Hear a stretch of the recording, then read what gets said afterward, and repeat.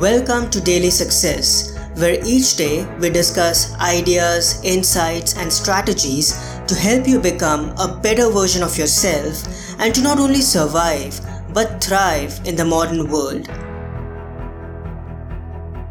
Hello everyone, this is Parth and welcome to the Wisdom Wednesday episode, where we dedicate a few moments towards learning new insights, ideas, and key life lessons that help us develop our character and cultivate essential virtues to navigate the modern world and live an exceptional life. You must sustain your faith in others.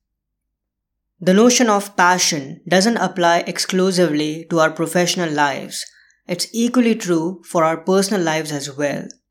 Passion requires an unwavering commitment and resilience. The word passion comes from the Latin root pati, which means to suffer.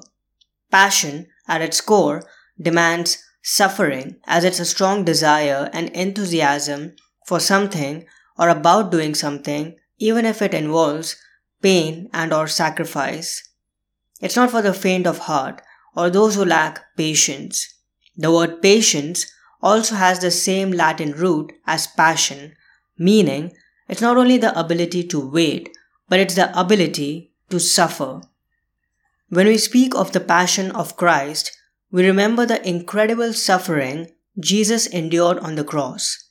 Whenever we choose the path of patience, cheerfully bearing with someone who is narcissistic and or hot-headed or going through massive discomfort for the benefit of others, in our own tiny way, we embrace and embody the essence of the passion. Like Jesus, we must develop kindness and compassion for our fellow beings as well, as challenging as it may be. Of course, this doesn't mean turning a blind eye to other people's erratic behaviors and misdeeds. It means acknowledging and even trying to nourish the seeds of goodness within them. As Eknath Easwaran points out, I know when somebody is being rude or unkind, but it does not impair my faith in that person. I keep my eyes on the core of goodness in him, and I act towards her as I would have her act towards me. There is only one way to make others more loving, and that is by loving more ourselves.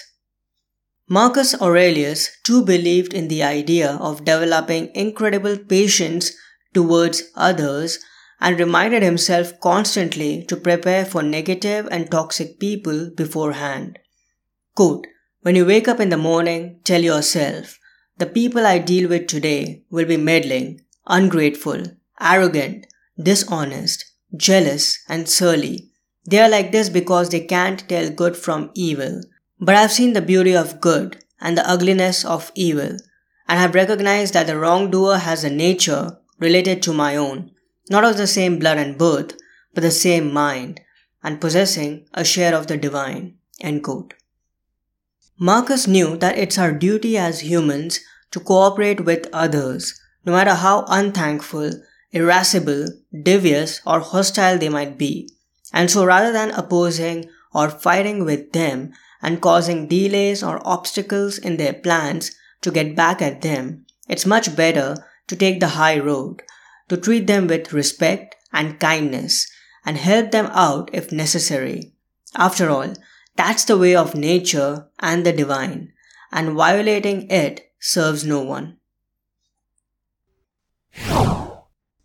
I'm so happy and grateful to share with you that my new class, Snapshot Meditations by Marcus Aurelius, is available right now exclusively on Skillshare.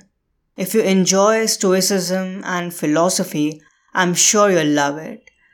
Also, I'm releasing a limited edition ebook based on the main ideas and my key takeaways from meditations. You can find links to both the class as well as the ebook in the show notes.